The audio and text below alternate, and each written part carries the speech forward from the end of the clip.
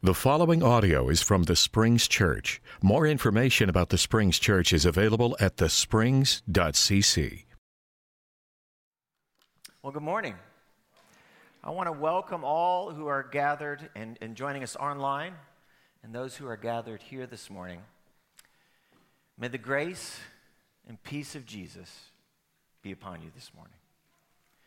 Here at the Springs, we are a group of followers of Jesus who are being transformed into the image of Christ so that many will find their way back to God. And we do that through three primary ways. One, we do that by gathering in the name of the Father. Two, we want to grow into the image of His Son. And three, we want to go by the power of the Holy Spirit. And this year, what we are focusing on is growing into His image. So we've been in the book of James, the letter of James, wisdom from above. And so today, if you'll join me, it'll be up on the screen or on your tablet, or if you have a paper Bible, you can open it to James chapter 2, beginning in verse 14 through 26. James says this: "What good is it, brothers and sisters, if someone claims to have faith but has no deeds? Can such a faith save them? Suppose a brother or sister is without clothes and daily food. If one of you says to them, 'Go in peace, keep warm and well fed,' but does nothing about their physical needs, what good is that? In the same way, faith by itself, if not accompanied by action, is dead. But someone will say, 'You have faith, I have deeds. Show me your faith without deeds, and I will show you my faith by my deeds.' You believe that there's one God? Good. Even the demons believe that, and they shudder. You foolish person, do you want evidence that faith without deeds is useless?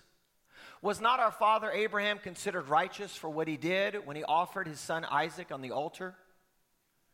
You see that his faith and his actions were working together, and his faith was made complete by what he did. And the scripture was fulfilled that says Abraham believed God, and it was credited to him as righteousness. And he was called God's friend. You see that a person is considered righteous by what they do and not by faith alone. In the same way, was not even Rahab, the prostitute, considered righteous for what she did when she gave lodging to the spies and sent them off in a different direction.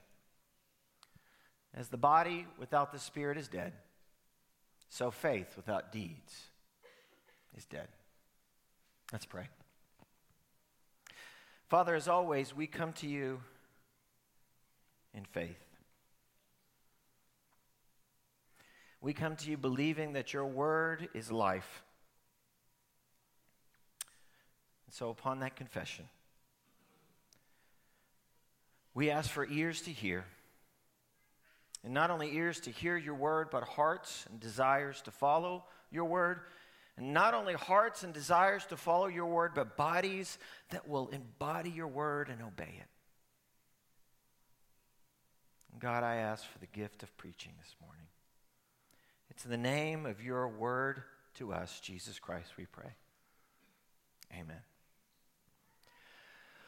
One of my favorite movies of all time, like for sure in the top 5, is Good Will Hunting. And I'm not going to get an amen from anybody about that. Good Will Hunting. All right, you guys need some work in your movie watching skills. What did you say? Okay, yeah, that's right. How you like them apples. There's a scene in the movie, Robin Williams plays a psychologist named Sean, and Matt Damon plays Will. And Will is a genius. And Will has been going to see Sean, Robin Williams, the psychologist, to do some therapy.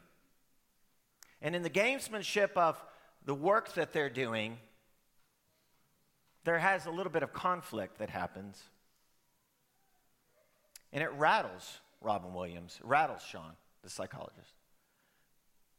And then there's a scene where they're in a park, and they're sitting there and they're looking at the swans, And, of course, Will is joking around and not taking it seriously. And Sean, the psychologist, he says, I've had a revelation. He goes, what's that? He says, I realized something that you don't know what you're talking about. He says, what do you mean? He says, if I ask you about art,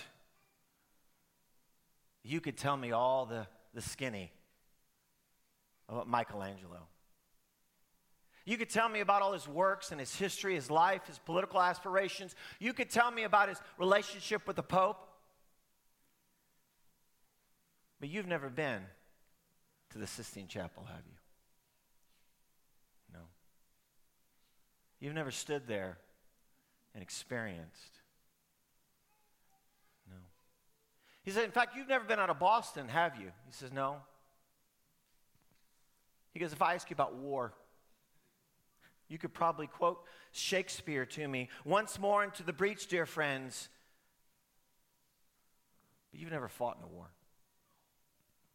You've never held your friend while he's wounded and comforted him. Then he goes on and he says, if I ask you about relationships, you could probably count and name all the relationships that you've had. He said, but you don't know what it's like to be committed to someone, to be devoted to someone, in the good and not only the bad. To sit in a hospital room with someone because they have cancer. Will, for sure, is a genius. But the real question that comes up in this scene, in this movie, is something like this. What good is it to claim that you know so much if you've never done any of it?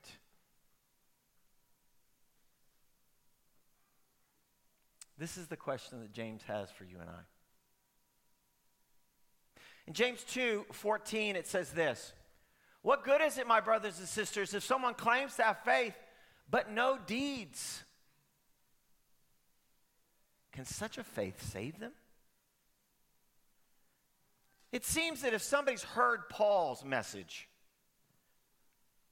that we are justified by faith alone, it seems like someone that James is speaking to has talked this way, and it says, hey, I'm saved by faith. And for sure, Paul talks this way, but for Paul, if you read Paul carefully, it's not faith that saves you. Justification and salvation is an act of God. That God works through faith. But for James, he implies that faith is expressed through action. And this is what salvation really looks like. So if we go back to James 1:22 through 25, he says this. This is not the first time that James has talked this way, but he says this. He says, do not merely listen to the word and so deceive yourselves. Do what it says. Anyone who listens to the word but does not do what it says is like someone who looks at his face in a mirror and after looking at himself goes away and immediately forgets what he looks like. But whoever looks intently into the perfect law that gives freedom and continues in it, not forgetting what they have heard, but doing it, they will be blessed in what they do. So this is what faith for James looks like. Action. Do it. Don't just hear the word and believe it. Do it. And then he says this example. He says it's like looking in the mirror. And then as soon as you walk away, you forget what you look like. This is like nonsensical. He says it's so ridiculous to think this way. To say that we can hear and not do and that's fine. He says that's like nonsense. That it's like looking in the mirror and walking away and go, can't remember what it looked like. Or better yet, it's like this. It's like driving down the road, seeing a stop sign. reading the stop sign, and then looking ahead and forgetting that the stop sign is there. Can you imagine if you got pulled over for running a stop sign? And the cop comes up and he says, "Do you know why I pulled you over?" Can't remember. You ran a stop sign back there. "Oh, yeah. I looked at it, and I read it, and then I looked ahead, and I completely forgot." Can you imagine how that would go?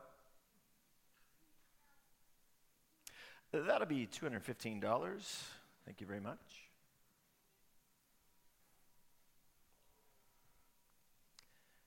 But he says it's like looking at the stop sign and reading it, and then taking action.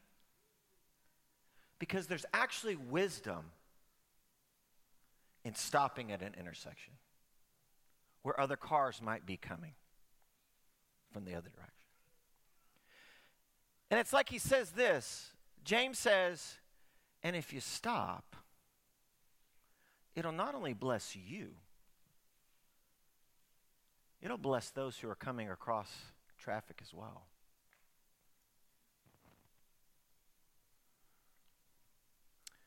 He goes on to say this in verse 18 and 19.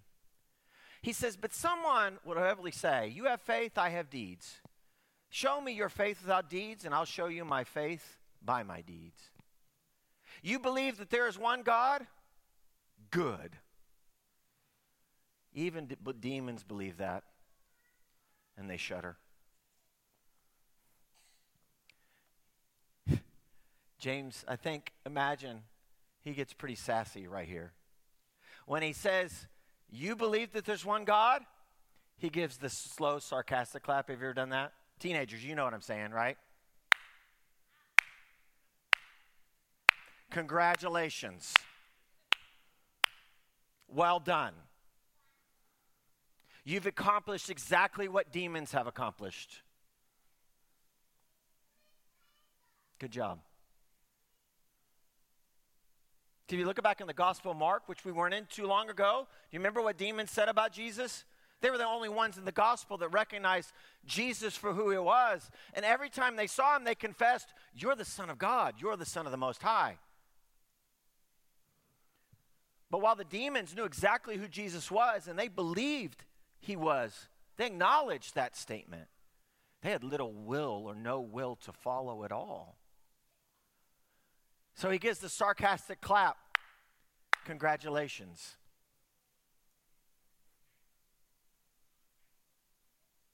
Join the demons.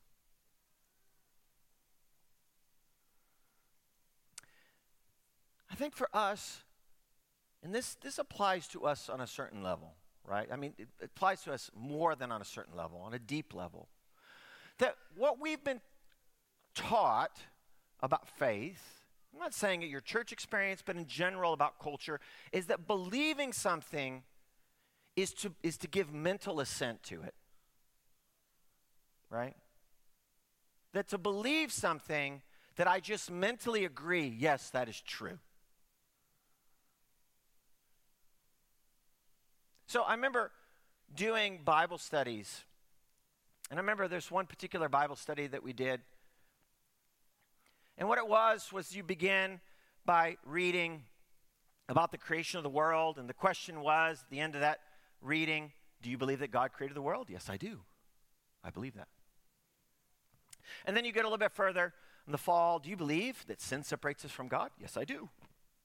That's what that text is. I believe that. That's true. Right? And then you read a text about needing forgiveness of sin, right? And restoration back to, yes, I believe that. And reading something about Jesus dying for our sin, and yes, I believe that. I read it right there. I believe it. And that it's by his blood that we are saved. And forgiveness, yes, I believe that. And that where did Jesus spill his blood? He spilled it in his death. Yes, I believe that. And then you read Romans where we're baptized into his death. Yes, I believe that. And it was a great Bible study. But it was all propositions along the way that asked, do you believe this proposition? And most of the time, people couldn't refuse. They'd say yes. Do you agree that's what the Bible says? Yes. Now, that's all good. That's all true. Those teachings we need to believe. I want to affirm those teachings. But somehow we have in our mind that believing is believing all those propositions. That's what faith is. That somehow what happens in our mind is more important than what happens in our body. And James actually comes back and he says, faith is not just what happens in your mind, it is primarily what happens in your life, in your body. That's what faith is. Faith is a way of life, not 20 propositions that you're to believe before breakfast in the morning. Faith is a way of life. Now, before you come up to me and say, well, Ben, believing is really important, trust me, I think believing is important in that sense of like mentally believing. But here, let me give you an example. I believe that to be healthy, I need to eat healthy foods. That's a belief I have. Who cares whether I believe it or not if I don't eat healthy? Does it really matter if I believe that? I believe that I need to change the oil in my car every 5,000 miles. Anybody else believe that? Does it really matter if you believe that if you don't actually change your oil? Do you see what I mean?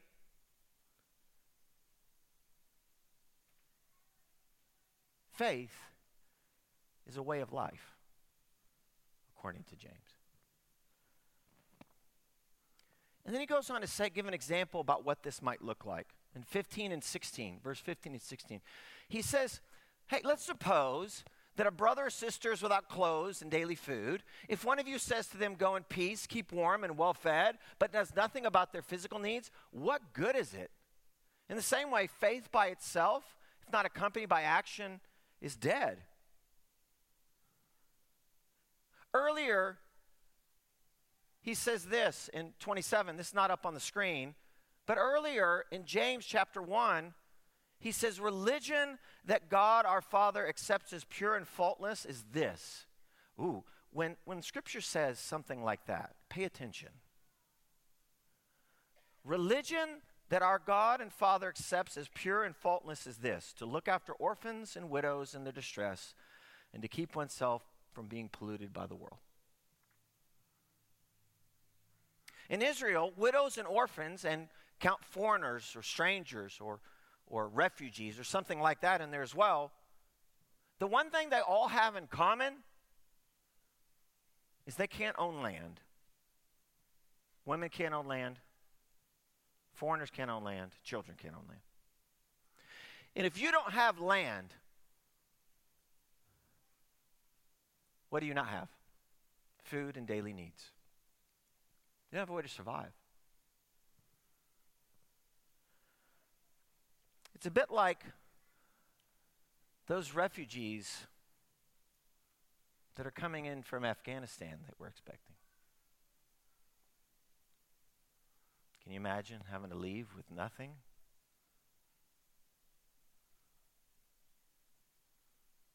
Can you imagine trying to make it?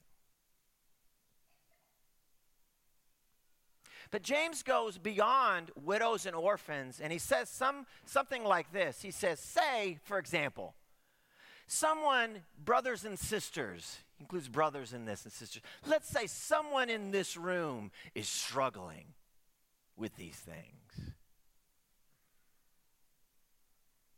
Not a widow, not an orphan, although it could be that, but just anybody, a brother or sister.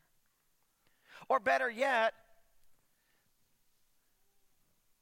what if it wasn't someone else who's struggling, but what about if it's you who's struggling?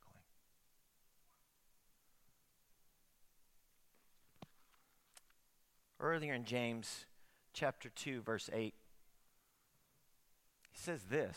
It's what Brett read and talked about last week. He says, if you really want to keep the royal law found in Scripture, Love your neighbor as yourself. If you keep that, you're doing right. Because the greatest commandment is to love the Lord your God. The one that Jesus says is to love the Lord your God with all your heart, with all your life, with all your mind, with all your strength. And then Jesus adds a second part to this, and he says, love your neighbor as yourself. But what James does, surprisingly, is he takes the two commands, A and B, love the Lord your God and love your neighbor, and he flips it. He reverses it. You shall love your neighbor as yourself. And that affirms that you love the Lord your God with all your heart, with all your soul, with all your mind, and all your strength.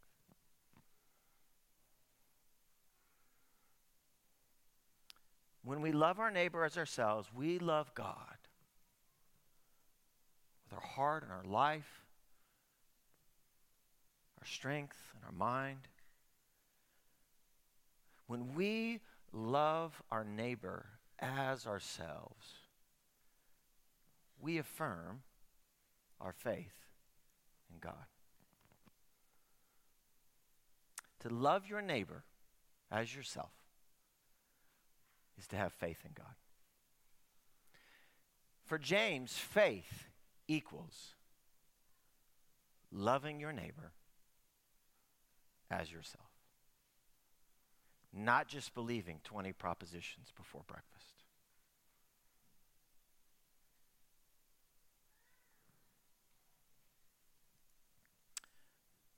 What strikes me on a personal note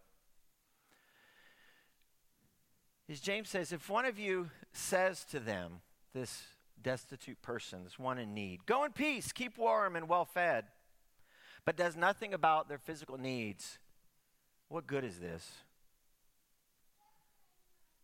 And there's a lot going on probably with James and what he's talking about there, but I don't know about you, but what that sounds like to me in my life, when I am tempted to say, go in peace, be warm and well fed. When those words creep into my life, you know when they creep in most and why they creep in most? Because I don't have enough time. So when you see the homeless person on the side of the road and you wonder if you should do something. We were in Dallas last summer. It was very hot outside, and we just got to the hotel, and Kim sent me to get some sandwiches across the way. And, of course, it was right by the highway, and I pull up, and I see this homeless guy. It's really hot outside. And I think to myself, don't make eye contact, don't make eye contact. You know, because you make eye contact, then it's real. Of course, what happens? I make eye contact. He waves.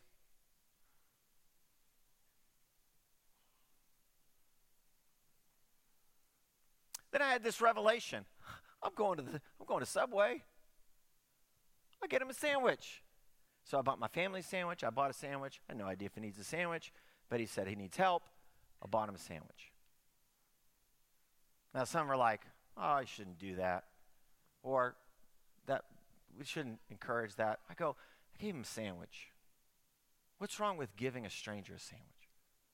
What's wrong with feeding people? Has anybody ever paid, like you go to the drive-thru and you order and then you get up, it's like, hey, the person in front of you paid for you. Wow. That was helpful. What's wrong with helping people with food? But most of the time I don't do that because I have somewhere to be and something to do. What actually really needs to happen probably is not to just hand them food, like my good friend Fred Ligon that used to work with homeless people. He moved from giving out food to actually spending time and having conversations to learning their name and then to eventually walking with people from homelessness to sustainability and livelihood. But if you're like me, I don't have time to do that. kind of time it takes to do that. I barely have time to walk with people that are in my life right now.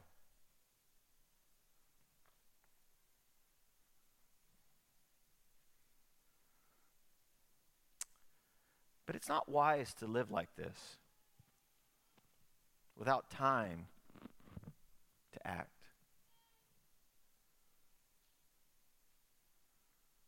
You remember when you went shopping as a kid with your parents, or more recently, and you bought a new pair of shoes? Did your parents ever buy you a pair of shoes and you put the shoe on and your toe went all the way to the end and they touched the end? They're like, that's a perfect fit. They ever do that? If they did, they bought shoes a lot. Because what do you always do with kids that are still growing? You put your thumb there where their toe is, and you always want room to what? Grow.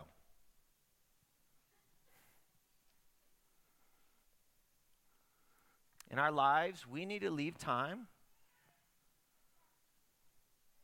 We need to leave room to grow. In our schedules, we don't need to push our schedules all the way to the end of the shoe, but we need to leave some room to love our neighbors as ourselves.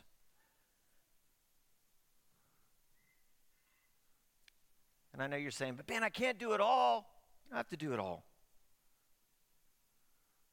But you need to live in a way that leaves enough room to do something to help someone in need. Leave enough room to listen to those who need to be heard, to mentor and invest in someone's life that needs direction, to reach out to those who don't have enough, to share with those who need some solidarity, to visit those who are lonely, to show mercy to those that need mercy.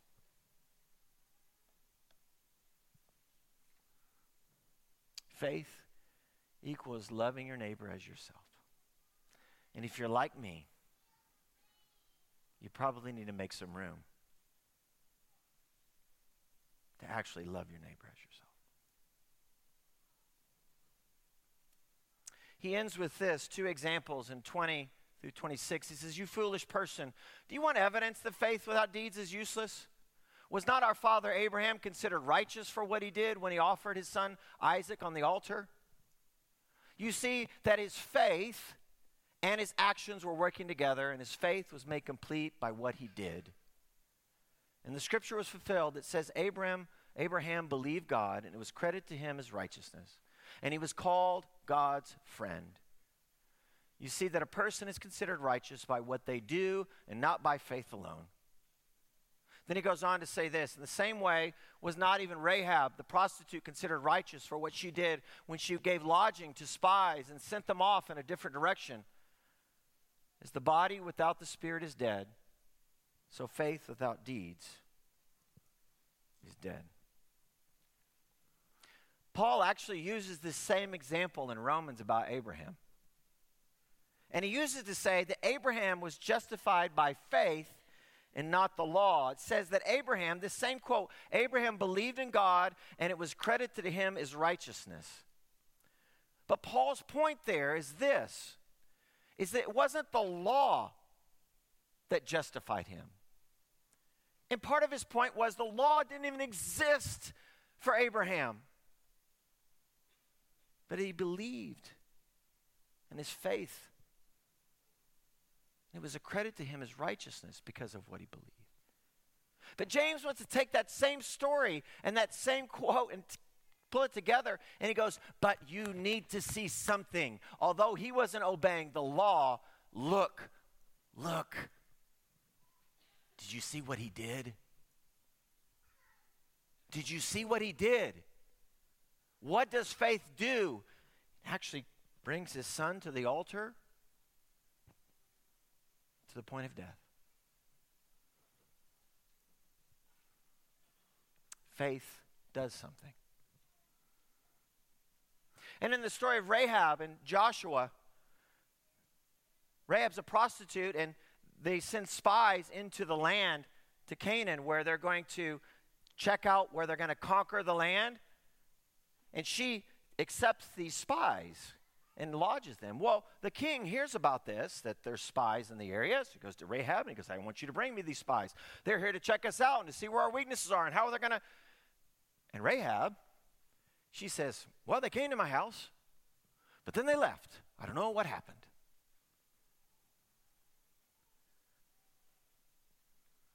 And he actually uses her as an example of what faith looks like. And here's how that's probably more relevant. Even though the story of Abraham's more prominent in the minds of people, here's how the one's more relevant. She's a prostitute and she lies. But what does James focus on? Mercy and compassion. He seems to think, James, that faith expresses itself in mercy and compassion. Just like, suppose you see a brother or sister that's in need, and you do nothing. What good is that? He ends this way. He says, a body without the spirit is dead, so faith is without deeds. James compares faith without action to a body without a soul. And we usually think this way, the spirit or soul animates a body. And you would think that he would say that faith animates, that's how we think, that faith animates our actions. But in fact, James goes the other way around, and he says this. He says it's action that animates faith.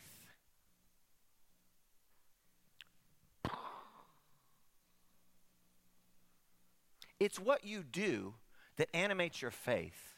Not your faith that animates your action. This is what James says. Action is the soul, it's the breath, it's the spirit that animates the faith in your life.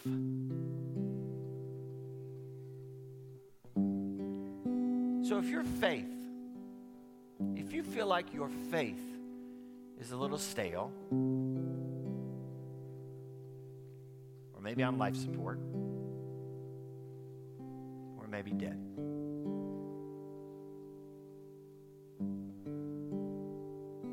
Maybe give it a little bit of soul. Maybe give it a little breath. Maybe give it some spirit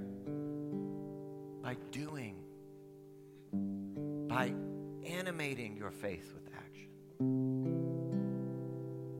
Here's some ways you could start. We have kids ministries here at the Springs, youth, college ministries. Get involved, volunteer. Women's ministry, we have connections groups. Get involved. Do something. We have friends speak. We have the welcome table. We have refugees coming. If your faith needs a little something, begin by acting. These are just a few ways to begin. But we want your faith animated in your homes and in your jobs, in your neighborhood, and your communities across this entire city. So if your faith is not alive, if it's not where you want it to be, then start moving your body into action. And you can begin now by standing, moving your body to sing. Let's sing together.